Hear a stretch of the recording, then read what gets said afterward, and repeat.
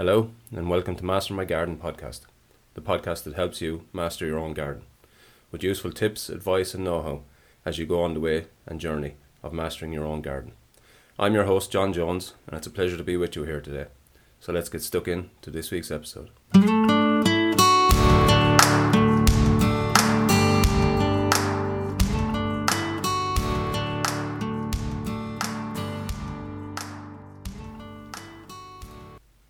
How's it going, everybody? Welcome to episode number 21 of Master My Garden podcast. This week's episode is a follow-on episode to last week's one. Last week's was with Denise Dunn from the Herb Garden, and we talked about culinary herbs, so it was a sort of an overview of culinary herbs. And this week we're switching over to medicinal herbs, which is a hugely interesting area. And again, a bit like the culinary herbs, it's complex because there's so many varieties within there, but Denise gives us a very good overview of medicinal herbs.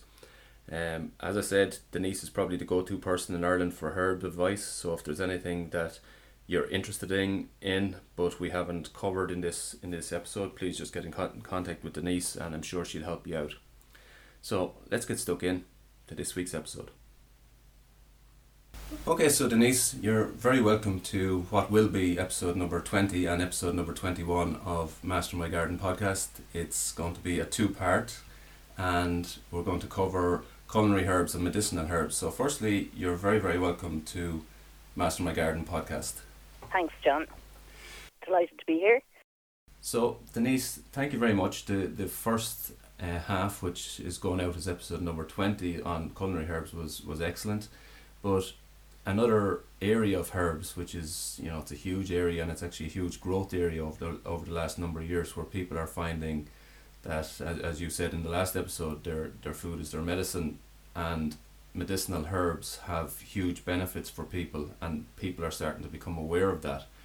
But maybe by way of starting this part, tell me a little bit how you got into medicinal herbs.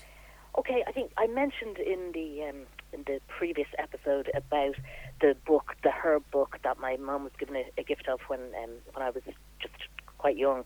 And I started reading through that, and it was more like the cosmetic uses and natural, because I suppose that I grew up in a family that would have been quite organic anyway, and as I never even mentioned in the previous interview, I've been certified organic here since 1995, so I would be very organic minded, and that wouldn't only necessarily come to what you put into your body, but what you put on your skin is absorbed into your system.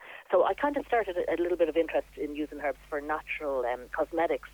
But what really got me started was my daughter I started the business in 95. My daughter wasn't even 2 years old.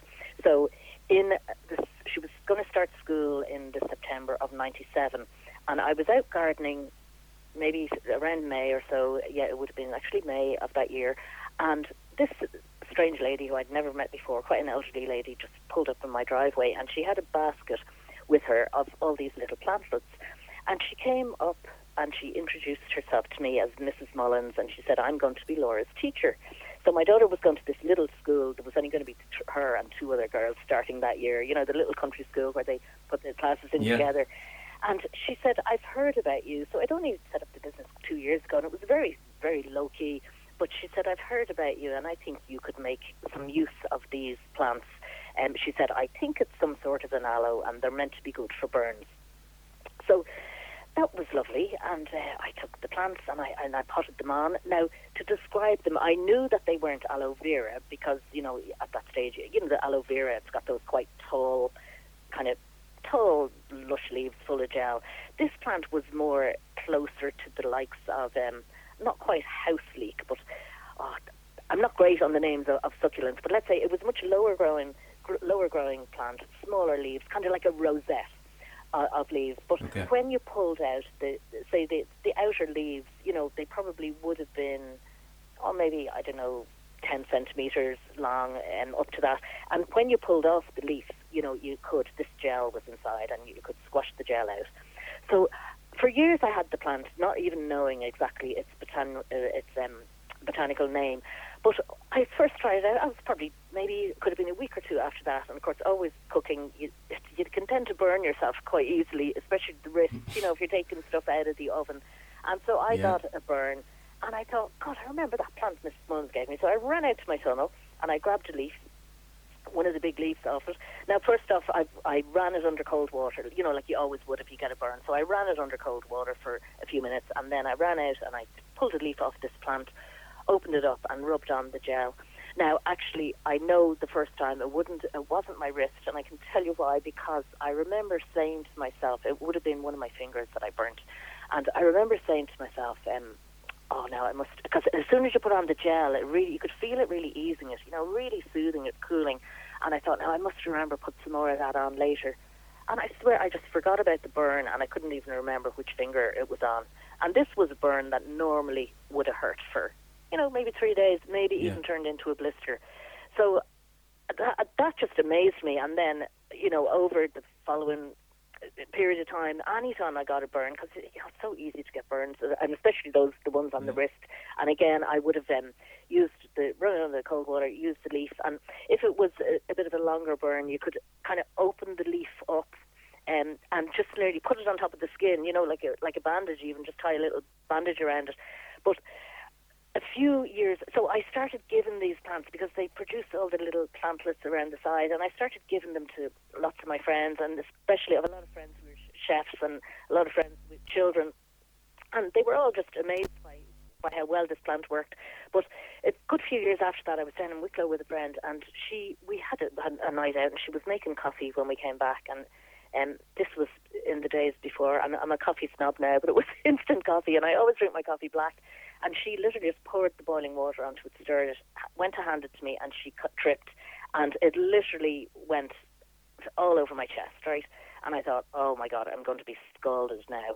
And so immediately, like, I turned bright red, like really bad sunburn. And she had one of the plants that I had given her a few years ago. So I tried as best as possible, splashed lots of cold water on, and I started using the aloe. Now, I was still, for, you know, the following good few days, it was still very red, and I was still kind of thinking, you know, there's a chance I am going to be left with a scar from this. But I just religiously kept using the aloe, and I was absolutely fine. I ended up with no scars or anything. So that just made me understand the power of plants. You know, it was just incredible. And so a good few years later, a man I know, when I started doing all the garden trade shows and stuff, and there was a man who specialised in succulents, and he named the plant for me. It's actually called Aloe aristata. So the beauty of this plant is, first off, it has the smaller leaves. So when you take a leaf off, you're not desecrating your plant. You know, like my daughter lives in London. I was over there a while back, and she had an aloe plant. I wanted to use a bit of it, but, you know, it only maybe has 4 or 5 leaves. You know, if you've got the normal aloe vera. So that's the aloe aristata. You're not wrecking the plant when you take off the leaf. And the second thing is it overwinters out in my tunnels. Now, I just have unheated tunnels. So whereas there's not a chance, you know, you'd have to keep your aloe indoors. And I just live in a tiny cottage, so my window spill space for plants is quite limited. So anyway, that was the aloe. And then, so like I say, that really sparked my interest. And a little while, I suppose, you know, as the years went on, when various different minor ailments would happen, I would try to look at a herbal solution if I had one right to hand. And before maybe I continue, what I should just say is it is important when using herbs medicinally. You know, there are a few rules that really need to be adhered to. Number one is to make sure that the plant you're using, that you're correctly identifying the plant. And that's why botanical names are so important, because a lot of plants would have various different colloquial names, not only in different countries, but even in different regions, different areas of Ireland. Plants, they can be extremely potent, and some of them can absolutely be fatal, you know, fatally poisonous.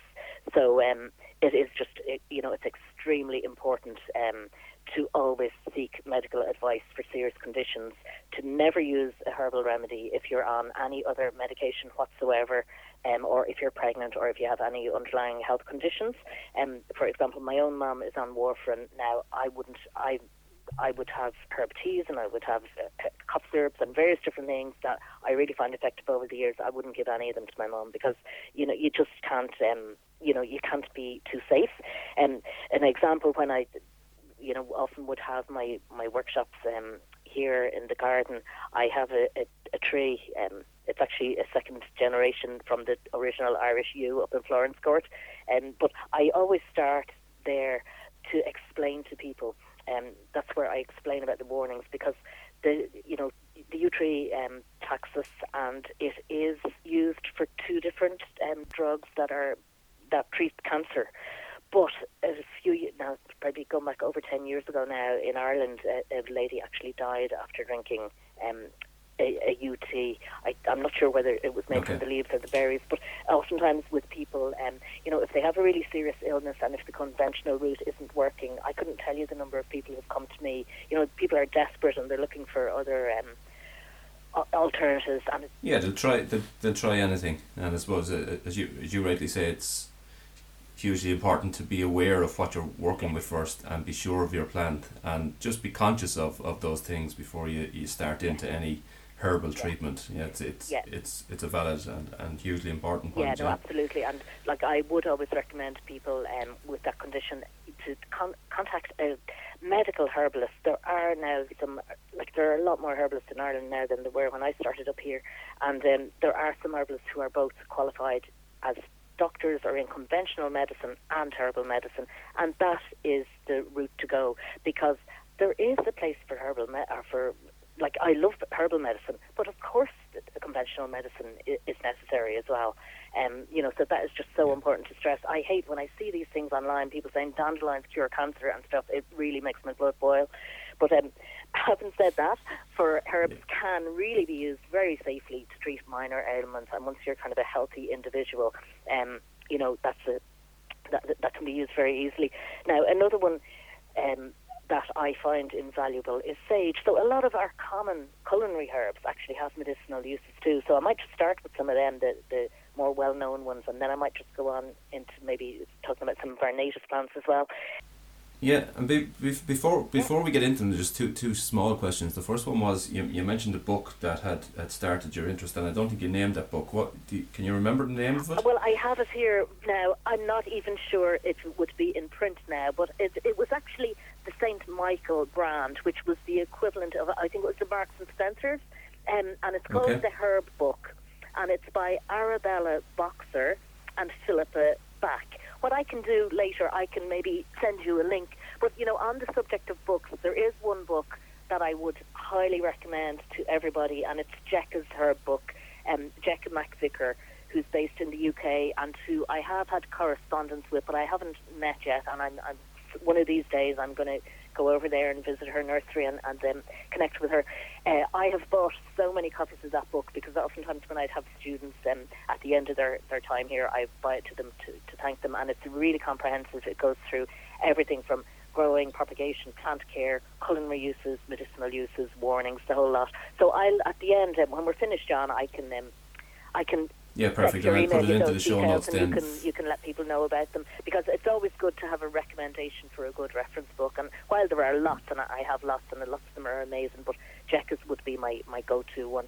And you can still buy that now just from her website. So, sorry, John, did you want to ask me another question there as well? Yeah, there was something else that we spoke about before we actually get into the varieties of medicinal herbs. You said you wanted to kind of just give an overview of how people prepare the herbs. So. Yeah, great. Thanks for reminding me, John. Actually, this next one I was going to talk about, I maybe didn't need to do that, but then I will lead on to the preparations, because when I was talking about the aloe, that is using the herb in its most basic form. You take off the leaf and you open it up and you apply it to where it's needed. Now, as well as for burns, that's really good for any type, like stings, bites, all sorts, it's got lots of different uses. But another plant, I suppose my next kind of light bulb moment with plants came when I had a wisdom tooth that I felt it needed to be removed, and I was in the dental hospital, and when I read all the warnings and the things they wanted me to sign, I just said, oh no, I'm not going to go through that. So I had a little bit of a problem with it over the years, and there was one evening then it got really sore, and I looked in the mirror and I could see I had an abscess.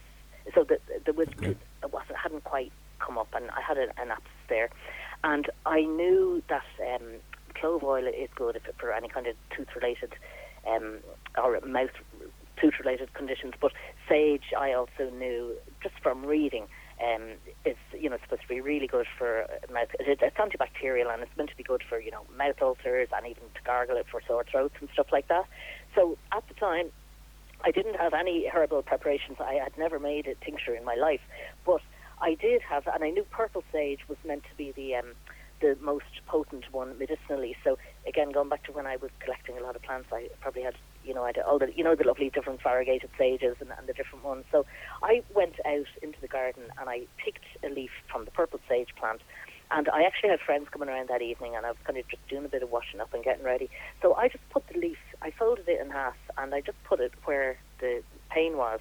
And I kind of left it there for about 15 minutes, kind of lightly chewing on it, just to let the, let the juices kind of do their work. Not really knowing if it would work or not, now, to be honest with you. But it certainly eased the pain after 15 minutes, half an hour. My friends came around, and a glass or two of wine would have helped ease the pain a little further. But yeah. I still thought, I'm going to be into that dental hospital tomorrow. And the next morning, it was gone. It was literally gone. And I'd look in the mirror, and the abscess was gone. And, I have never had any trouble with that tooth since. That just sounds like that sounds too good to be true, doesn't it? But that is the truth. Well, in a way, but I suppose that is how a lot of people have got into medicinal herbs. Yeah. And while it might sound too good to be true, in a lot of cases it is actually true, and yeah. I suppose there is huge benefits in them, and they are proven very, very effective. And I think it maybe, it has been used for thousands of years, obviously, herbal remedies, but then for a number of years they kind of got pushed onto the back burner, yeah. and they were maybe seen as a little bit airy-fairy and so on. But over the last number of years, there is pretty substantial evidence starting to build that they are hugely useful and hugely beneficial as part of an overall healthcare plan. And I think that's massively important, because they're much healthier than obviously pharmaceuticals. Yeah. So well, that's the thing. You see, just to go a little bit into that, and we could talk for an hour or two on this subject, but what a lot of people don't realise is that most pharmaceutical drugs, a lot of them would originally come from plants, but what they've done is they've extracted, maybe one particular property. So, like immediately there, I was talking about you earlier, and that has been used for cancer treatment, 2 different types of drugs to treat cancer. But then there'd be digitalis is used for it's a heart drug, but like digitalis is, as you know yourself, the foxglove, so there. And like I actually a few years back, I grew a lovely Inula elecampane, and it would be a traditional medicinal plant too. And I had some students and professors from the University of Cork doing some research into that, and I gave them samples of root and leaf and seed and or flower, and they were looking into using that for treating MRSA. And actually, one of my favourite places to visit when I'm in London is the Chelsea Physic Garden, and it's absolutely amazing. When you look at the history, like that was a hospital, and when you look at the history of plants, like you say, a lot of what people call the old wives' tales and all that, but a lot of those old wives were the wise women, and that they but anyway, that's a whole other subject. So I suppose if we're going to try and go through some basics here, maybe I will just briefly, just going back to the sage. So after that, then I had a friend up, and she had a problem with a filling, and I gave her the sage leaf to rub, and she was like, "Oh wow, that works." And then my mum had trouble with a tooth as well, which was kind of an ongoing problem, and I gave her the sage leaf, but then I made a sage tincture, and that was an easy way. So I will explain about tinctures in a minute. So, it means you've just got it there in a bottle, and you can just take it out and just dab it on to where you need it. So, yeah, if I just talk briefly I'll just talk about simple herbal preparation directly from the leaf, and in some cases, like the aloe and the sage, that's simple and natural. The next easiest or most common way would be to use a herb tea, or it's often known as a herb tisane. They're one and the same thing, and it's just basically steeping I'm sure people, again, when I started off here, I never even had bought a herb tea bag, because I would use my own fresh mint and lemon balm and fennel to make teas. And now you go into the supermarkets and there's a whole aisle full of herbal teas. So it does just show the way, things have changed over the years. So a lot of people, even without maybe considering them to be medicinal, would be using herbal teas anyway, just as an enjoyable drink. So, like if you're using a fresh herb, normally you would use maybe roughly the equivalent of 1 teaspoon of freshly chopped herb. If you're using a dried herb, you would usually use half the quantity because the herb is dried. It's more concentrated. So that would be the herb tea. And then a tincture is basically when you use alcohol. Now, there are other alternatives as well for people who can't use alcohol, but you use alcohol to extract the beneficial properties from the plant. And the reason alcohol works better than water is, like, alcohol will also extract oils and resins from the plant, which water alone won't do.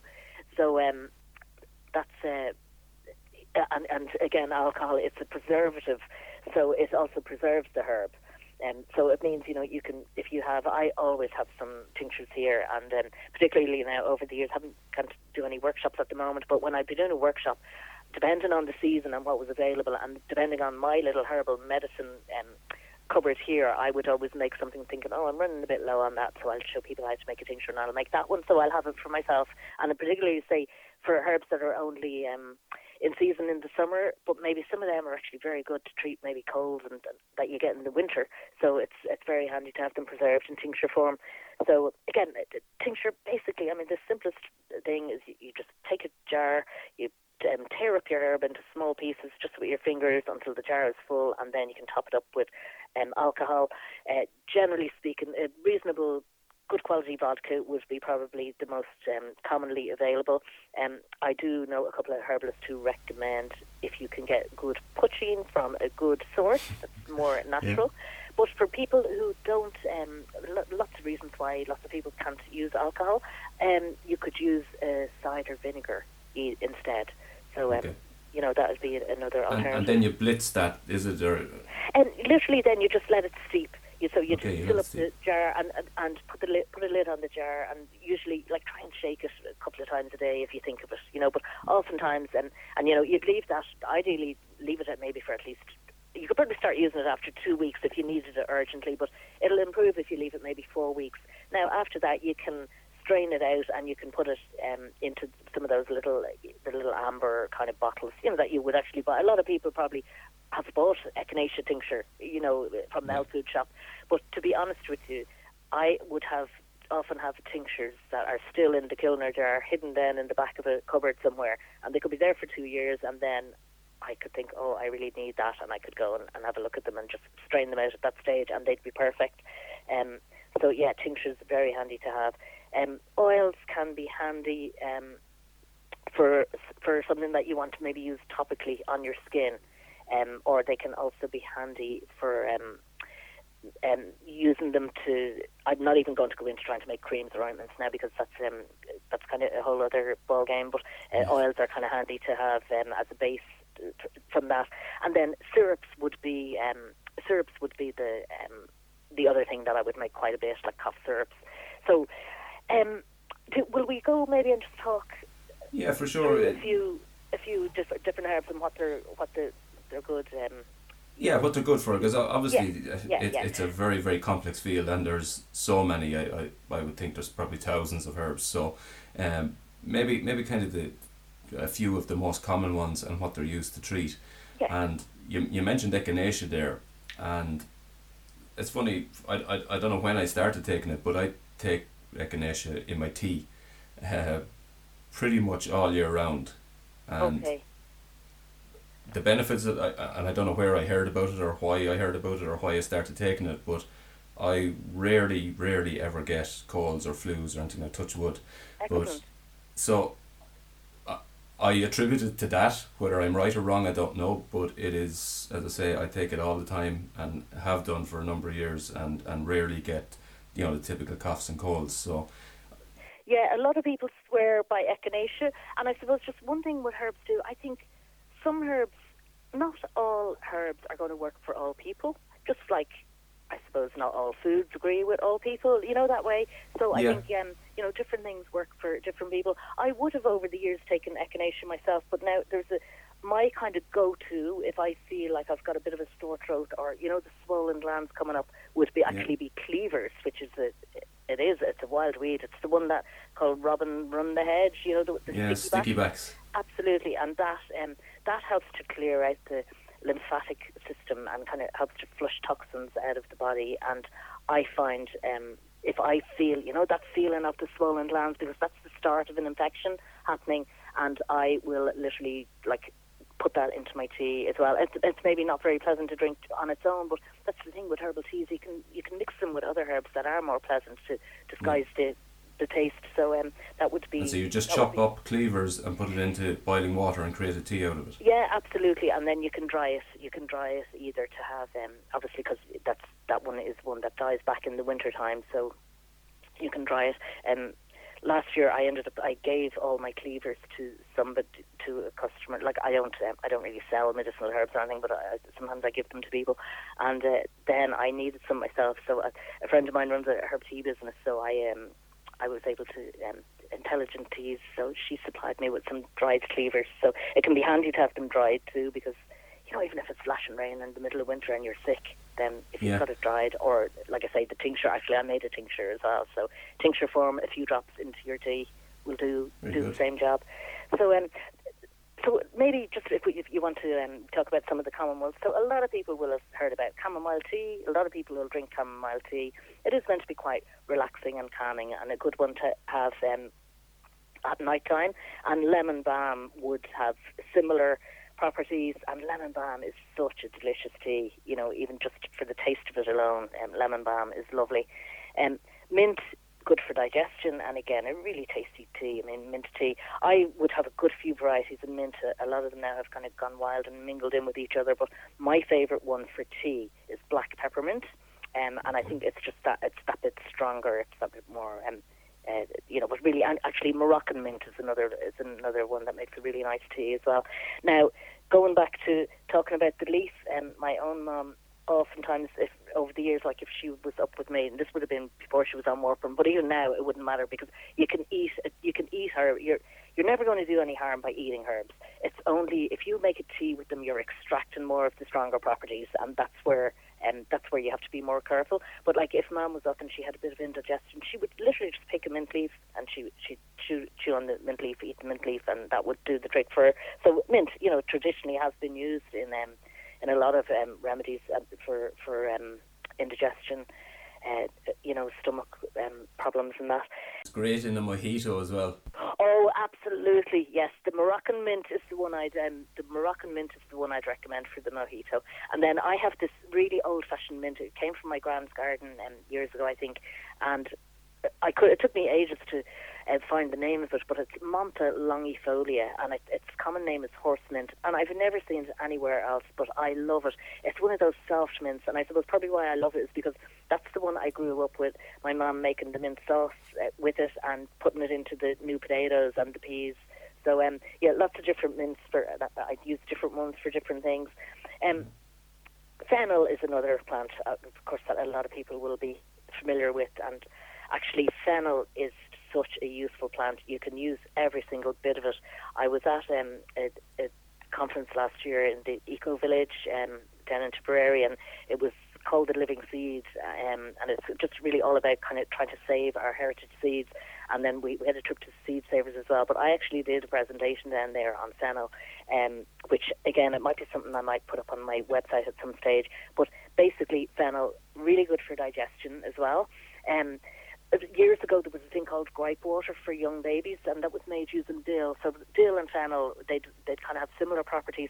But fennel is also meant to be good for milk production for breastfeeding mothers, and also helps to prevent colic, because that if the mother drinks the fennel tea, that goes down through to the baby. And it's because over the years, the first person who told me that, I was having it was actually a slow food event, and it was a bit of a kind of it was a bit of a talk on herbs, and then we had a big barbecue in the garden too. Slow food, you have to have food involved. But one lady who came to that, she had a very young baby, and she was here for the whole afternoon, and the the baby on a sling, and she told me about the fennel. And then maybe about 3 years ago, a full-day medicinal workshop I was doing, and another young mother came on it. Her baby was only 2 weeks old, and she came for a full-day event, and again, she was talking about the fennel. Like, I couldn't get over that. The thoughts of me when I had a 2-week-old baby trying to get out of the house was just unbelievable. So, so that's... And so fennel and dill then, you're saying they were what gripe water was made out of. Yeah, Gripe water is no longer allowed to be sold in Ireland. I know you can get it in some other countries, but... Yeah, I don't know. Well, obviously, I don't know whatever the other ingredients that would have been in that were, but I just do remember hearing that dill was one of the ingredients. But then you see there'd be a lot of other plants too that any of those plants that have that kind of anise kind of hit, I suppose. You know, all of them would be good. You know, even say a lot of the after dinner drinks like the Benedictines and all of that were mixed of herbs. They're not meant to be taken like as shots in nightclubs, but a small glass after dinner, after a rich meal, aids digestion. Indian food as well, Indian and Mexican food that use a lot of spices, Indian in particular, I always think it's actually really, I don't know, soothing on the stomach. And my parents were in India a number of years ago, and they brought me back these candied fennel seeds, which they were just kind of given round after dinner as a little kind of a breath freshener and a digestive kind of aid as well. So, so what else will we talk about here? Comfrey is another. It's a native plant, and just this would be another one that, from personal experience, I have used. I had sprained my ankle one Monday morning, going back quite a while back, and it was just one of those things I didn't need, and I was hobbling around, and I literally have, a herbalist I know said often the plants that you need most are the ones that grow right beside you. Now, obviously, that's not going to count if somebody lives in a high-rise in the middle of a city, but where I live now, like literally just, a couple of meters from my front door, I had a little comfrey patch there. I went out and picked a few leaves, and then I just got my breadboard and my chopping knife, and I just chopped it up really finely, and I kind of made a little envelope of gauze, and I bandaged it onto my ankle where the sprain was, and again, literally within an hour, I could feel the benefits. So that's one. I have a friend actually who had a really serious motorcycle accident years ago, and he swears his partner at the time, she treated him with comfrey, and he swears that was what kind of helped him to recover. So that's one one of its names is knit bone as well. So like anything to do with sprains or broken bones or that kind of And you apply that as a topical. So that was basically like a poultice. Okay. That would be like a poultice. Now, having said that, comfrey.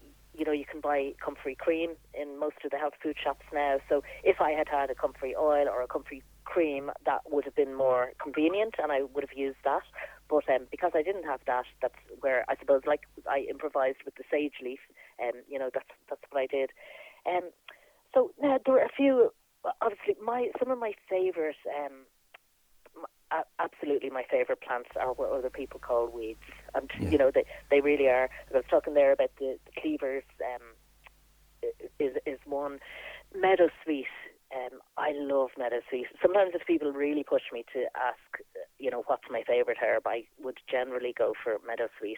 I just love the plant. I love the look of it, and I love the smell of it.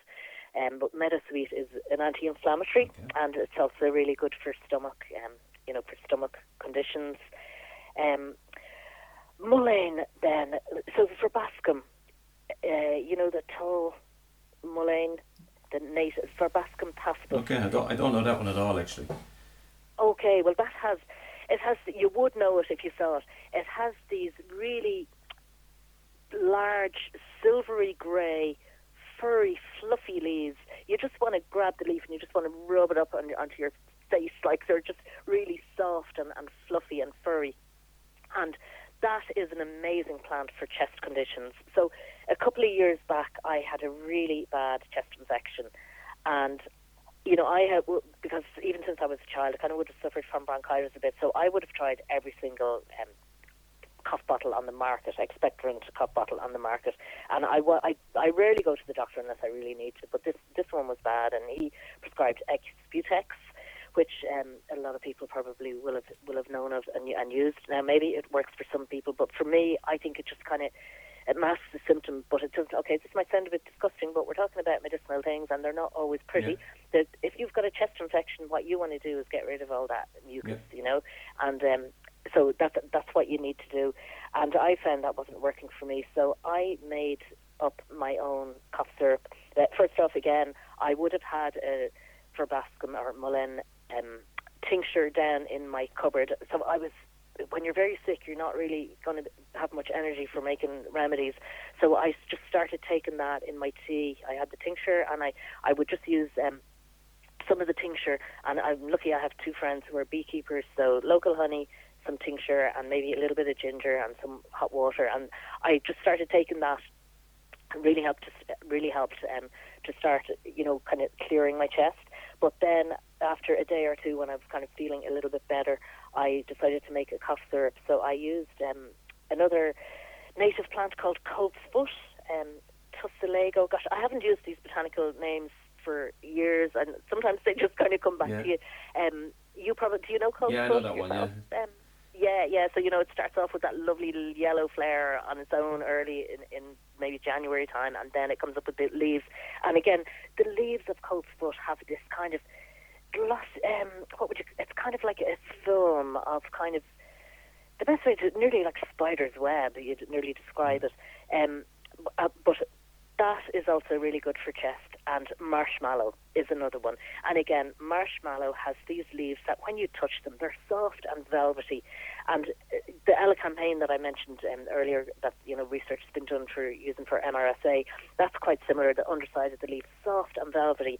So that is a sign that that plant has what's called mucilaginous properties. Okay. So it has soothing properties that are going to be good for, like, oiling the system, I guess, nearly, you know. So anyway, I made up just my own. So there's a wonderful lady called Judith Hode who has just been, she again is another person who really got my interest in herbs going, and I'll send you a link to her book as well. She's beautiful. She lives up in Donegal. I'm going to have to get in touch with her.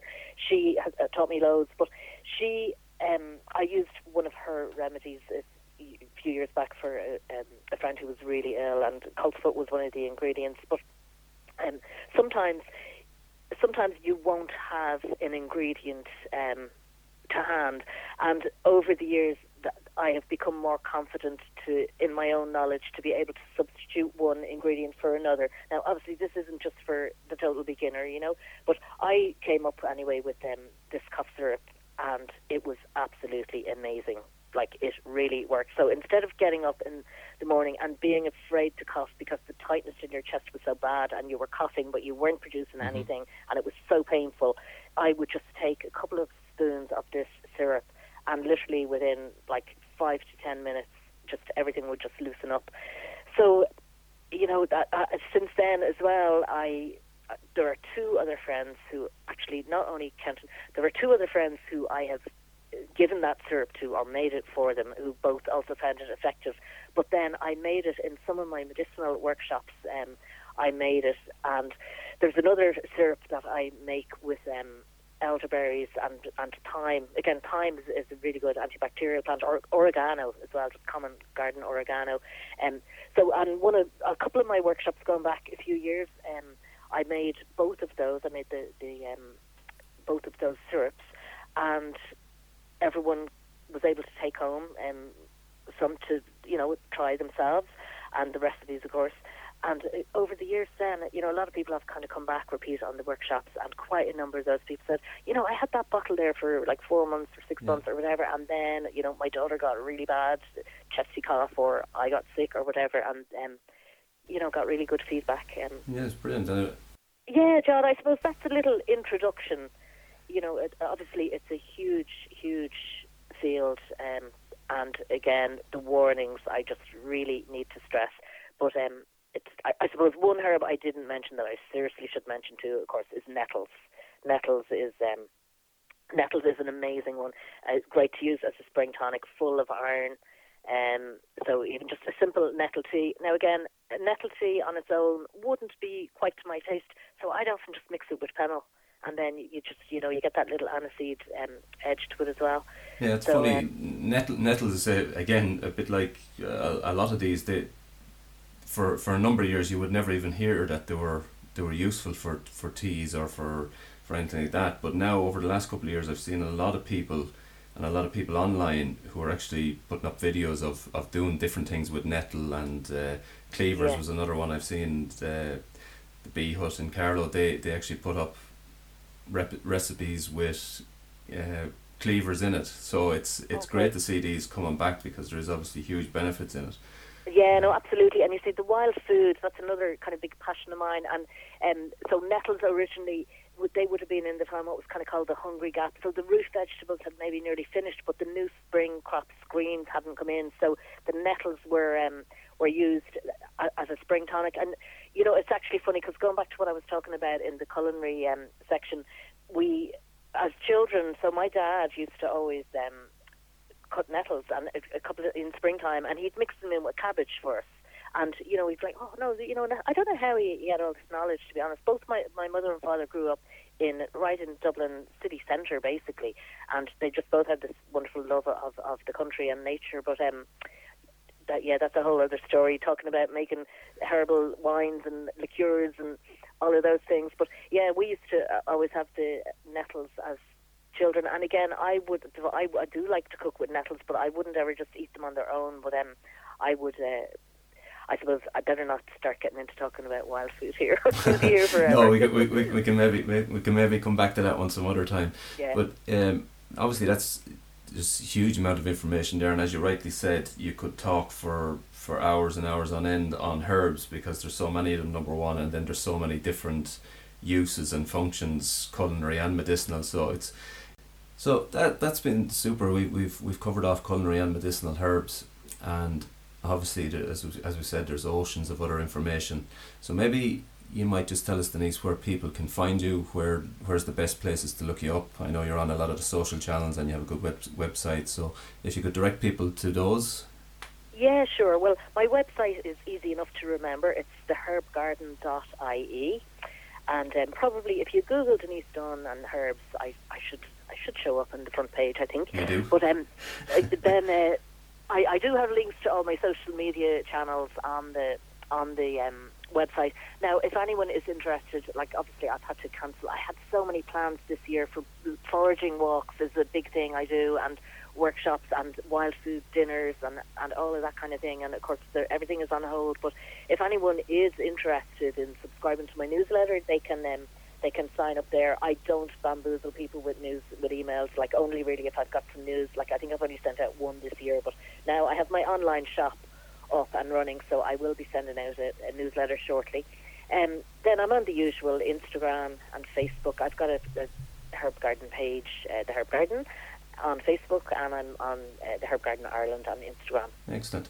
And all those talks and walks that unfortunately at the moment are postponed, they will all be hopefully kicking off again, whether later this year or into next year. So if people... Certainly, I am, as soon as it is safe, I will, and I may start maybe just doing some online tutorials and things like that. Now I have a friend who wants me to do a live Instagram little chat on some of the wild herbs and stuff. So I suppose we're all having to adapt, really. That's it, yeah. But the good thing is, I suppose, if people keep an eye out on your website and your social channels, you'll update as you go along, and as absolutely, as the full courses roll back out, they'll be able to see that there. So yeah, absolutely. Either the newsletters, but certainly any news I have, I usually will get it out there on Instagram and Facebook.